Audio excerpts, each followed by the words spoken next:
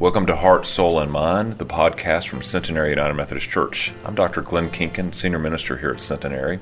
My hope is that this podcast will give you some good news for your journey today.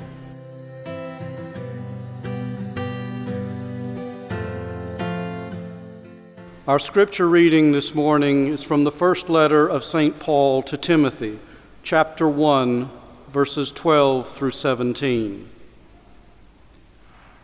I thank Christ Jesus our Lord, who has given me strength, that he considered me trustworthy, appointing me to his service. Even though I was once a blasphemer and a persecutor and a violent man, I was shown mercy because I acted in ignorance and unbelief. The grace of our Lord was poured out on me abundantly, along with the faith and love that are in Christ Jesus.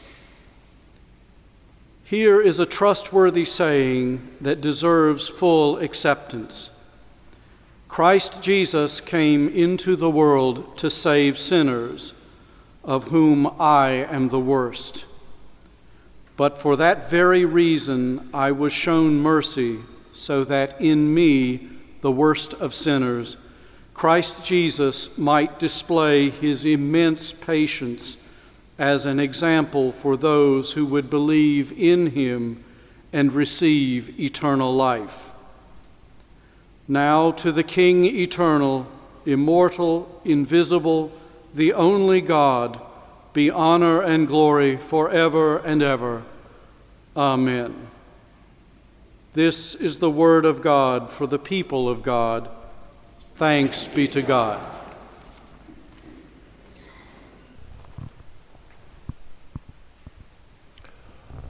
Almighty and gracious God, we gather with expectant hearts, open ears, watchful eyes, yearning for you to speak to us today. But as you speak to us through the hymns, through the declarations of our faith, through the canticles, through Scripture, through the words of the sermon, in the silence of the hour, speak to us so that our lives will be filled with your Spirit and transformed so that we would leave this place not just hearers of your word, but doers of your word. In your Son's holy name we pray. Amen. Alexander III was one of the more brutal czars of the Russian Empire. He was tough. He persecuted those who were against him. He ran a brutal regime. But his wife Maria was the exact opposite. She was kind and generous, loving and gracious. One day she came upon a prisoner who was sentenced. She looked at his sentencing paperwork, and these were the words it said: "Pardon impossible, to be sent to Siberia." See, that's what Alexander did to his worst of enemies. He sentenced them to banishment, exile in Siberia. But she looked at this man and she had compassion upon him. And she took his sentencing paperwork and she got out a pencil and she moved the comma. And now his paperwork said, "Pardon, impossible to send to Siberia."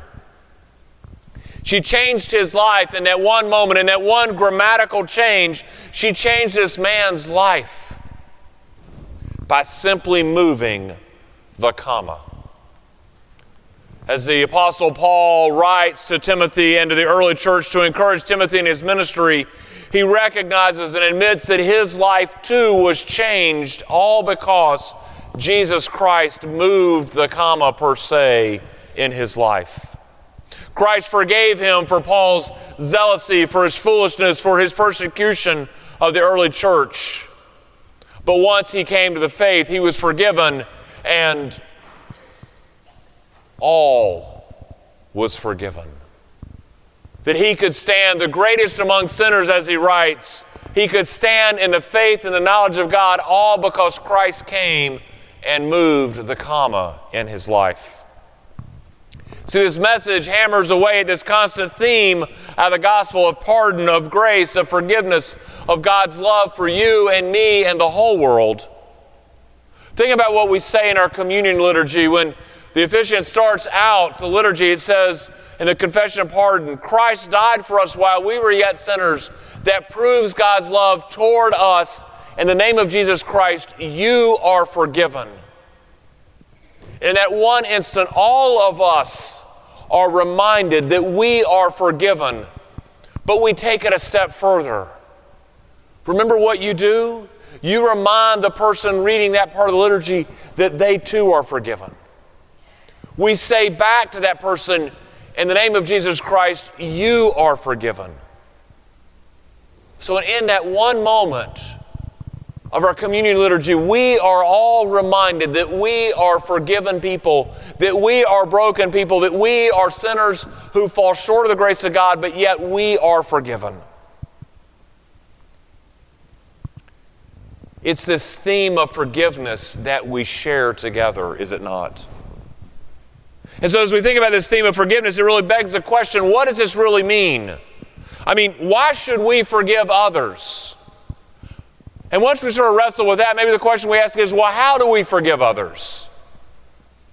And finally, what does it mean for all of us? Why should we forgive? How can we do it? And what does it all mean? So Bob Welch had a 23-year-old daughter that worked in the Murrah building in Oklahoma City. And from the moment that that building was bombed and he realized that he had lost his precious daughter, 23 years old, he said, I survived on nothing but pure hate for the perpetrators of this domestic terrorism. Pure hate for those that bombed that building. I sought swift, unrelenting, and violent justice. And that was how he lived. He said, I lived like that for months, for years. He says, but then I saw it. I saw it the day that they interviewed Tim McVeigh's father. He was on TV, and I realized this man has lost a child too. He said, I had that nagging feeling in my heart from the minute I almost uttered those words that there is something that ties us together. He has lost a child too. There's got to be something different. So he went to the site, trying to make amends, trying to make sense of all that was going on in his heart. He went there to the site to try to figure out maybe what was he supposed to do. And as they were beginning to lay the groundwork for the memorial for those victims, he saw the elm tree. The elm tree under which his daughter had parked her cars for so many years. The tree had survived the bombing. It had survived the blast. It wasn't perfect. It had been damaged, but it had survived. As a matter of fact, this tree was beginning to show signs of new growth, of new life. And it was in that moment that he realized the anger and the hatred that he had for Timothy McVeigh would not take his pain away. He began to realize that his anger was really eating him up from the inside. His anger, his frustration, his pain was not going away. It was only festering inside. He wasn't going to change anything. Later, he had a chance to meet Timothy McVeigh's father, and he said, I sat there in the room with him. Man to man, we looked at each other and we realized that we were just average guys who had one thing in common. We were unspeakably woven together by this tragedy, but in that moment that we had both experienced great pain, great loss, irreversible damage to our lives and to the world. And what we realized is that we could not change the past, but that we could change the future by the way we would live our lives. He said, so because of that moment, because of the moment with that elm tree, I began to realize that I cannot live my lives embroiled in hate. And that was how I began to make the journey from hate to forgiveness. And to me, that's what that elm tree stands for, he said. So why do we forgive? We forgive because it is good for us. We forgive because what else are we if we let the hate boil in our hearts and consume us and live fully in our lives? The Mayo Clinic did a study a few years ago just trying to figure out what were the physiological, psychological benefits of forgiveness. I mean, I love it when the medical community and science gets around to tackling the things that we talk about in theology, and all they do is they back into proving that what we know in the Bible, what we know in theology is right. I mean, here's what they say. They said that here's what happens with forgiveness. It brings about healing of your heart. It brings about healing of your lives. It brings about healthier relationships. It's good for our mental health. It lowers our stress. Empirically, they talk about how it improves our heart, the physical organ, but it improves our heart, the metaphorical part of our lives. See, forgiveness is what helps us heal from the very things that have wounded us, that have hurt us. Thomas Borga was a revolutionary fighting Nicaragua's totalitarian regime. He was very much against it. He was always protesting, always working against them. He was finally caught up by the government, arrested and thrown in jail as a political prisoner. But while his time in jail, at one point he was tortured for 500 hours. I mean, imagine that. I mean, tortured for 500 hours. In the end, the revolutionaries won. They overthrew the totalitarian government. The political prisoners were freed. Thomas was made the Minister of the Interior, given an important government position. And one day, through his work, he found out that one of his chief torturers was imprisoned. So he goes to this man, he walks up to his cell, he looks him in the eye, and he says to him, "Today I'm going to get my revenge from you." Now imagine, you are the man in the cell who has done these unspeakable acts, and the person that you have perpetrated them to comes up to you and says, "Today I'm going to get my revenge from you." What would you expect? Probably not what happened. As soon as he had said that, Thomas reached his hand out to him and he said, "This is my revenge. I forgive you. I forgive you." See, if forgiveness is good for us, if it is healing for us, if we say that it's not going to define who we are, if we're not going to allow it to boil in our hearts, then how do we do it? How do we get from being wounded and hurt by the world and those around us to an attitude of forgiveness where we can even look our tormentors in the eye and say, "I forgive you"? The first is that we've got to have this idea, this choice. We have to make a commitment. We have to decide first and foremost that we are going to forgive those that hurt us. We're going to forgive those that have caused damage in our lives. But then once we decide that we're going to do it, it starts us along this journey. The most important part of that is to think about our pain. To think about all of it, all the different ways that we've been hurt, the depth of that hurt. To reach deep into our souls, deep into our psyche, and in a sense, pour that out on the table. It is important for us to acknowledge it, to know it, to feel it, to spell it out. Because once we've done that, once we know the deepest part of that, we begin to take that example that Christ gave. That example of Christ in which we seek this idea of forgiveness, this idea of love deep in our hearts. Once we have poured all that out, there is room for that forgiveness, for God's love to live, and we begin to cast the pain away. Now, I'm not making light of this. I'm not saying it's an easy process, but we begin to do it. We begin to let go of that pain, to let it go so that it does not define who we are. It doesn't rule our lives. It doesn't make us the people that we don't want to be. We begin to let go of it. Because we are better than that, bigger than that, more than that pain. We are God's blessed children. But as we begin to let go of that pain, and as we get more and more of it off the table, the final part of how to forgive is when we begin to think about those that have caused us that pain. And we begin to pray for them. We don't let their pain hold over us. We pray for them and for whatever they are wrestling with.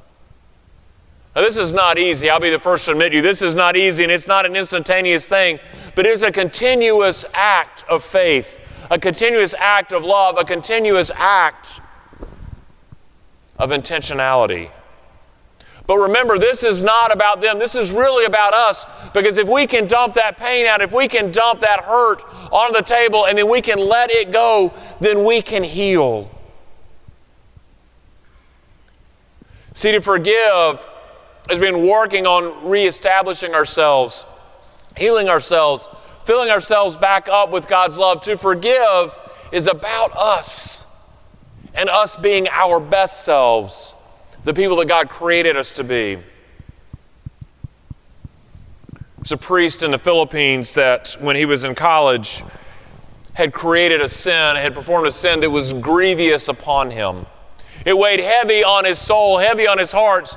He had eventually, as in the priesthood, had gone into the confessional booth, had made his confession, had received his acts of penance, and had gone and performed them, but there was no peace in his soul. He had no sense of God's forgiveness. As it happened in his church, there was a woman who claimed to have conversations with Christ. She claimed to have visions and that she talked to him on a regular basis. But he was skeptical about all of this, about all of these stories. But one day, this sense of emptiness, this sense of not forgiveness from God was just wrecking his heart and wrecking his life. And he finally went up to her and he said, "I hear you talk to Jesus." Now imagine a priest saying that. "I hear you talk to Jesus. I want you to talk to him for me. The next time you see Jesus, I want you to ask him this question. I want you to ask him, what sin I committed when I was in college?" And she said, "I will." Some time goes by and he runs into her again at the church and he says, "Have you talked to Jesus?" And she says, "I have." "Did you ask him the question I asked you to?" She said, "I did." "What did he say?" She said, "I asked Jesus your question. And you know what he told me?" He said, "I don't remember." I don't remember. Too often you and I, we ask for forgiveness. Too often we offer forgiveness. But do we hold on to the pain? Do we hold on to the memory of our sin? Do we hold on to the embarrassment of it, not letting it go because for some reason we want to nurture that in our souls? See, forgiveness means that we have to nurture something different. We have to let it go. We have to receive God's love and to realize that Christ, who sees all of our sins but who forgives them and forgets them, we must do the same ourselves. Sure, we learn from our mistakes, but we cannot dwell in the past. We have to live in the future and to go forward. We have to empty out our pain, our embarrassment, to make room for God's love to grow within us. Because the comma was moved, and God doesn't remember. Friends, we live in a broken world. We live in a broken world, and I don't know if you are like me, that if you get up in the morning and you look at yourself in the mirror and you go, "Today's the day. Today's the day that I'm going to hit all the marks. I'm going to do all the right things. I'm not going to screw up. I'm not going to hurt anyone. I'm not going to make any mistakes." Maybe you're like me and you say that every day to yourself, and at the end of the day, if you looked in the mirror again, you didn't do quite as well as you hoped. But see, the great thing about God's grace is that there is forgiveness abound to us.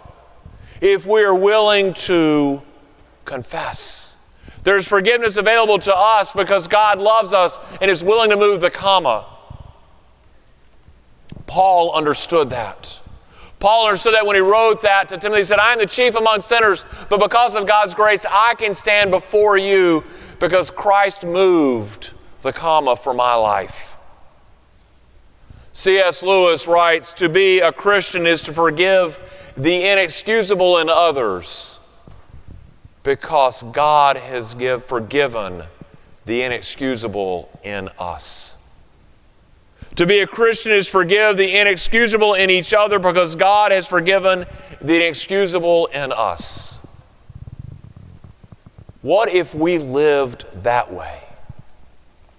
What if we lived that way where we were willing to forgive because it was helpful to us, where we parked our pain to the winds and we gave it up because we wanted God's love to dwell in our lives? What if we lived that way with forgiveness at first of our hearts? Because we want to bring out the best in each other to show the world a better way to live. Because that's what Christ wants for us in the end, isn't it? To realize that we are not perfect, that we are forgiven, and that we are to forgive others as well. Amen and amen.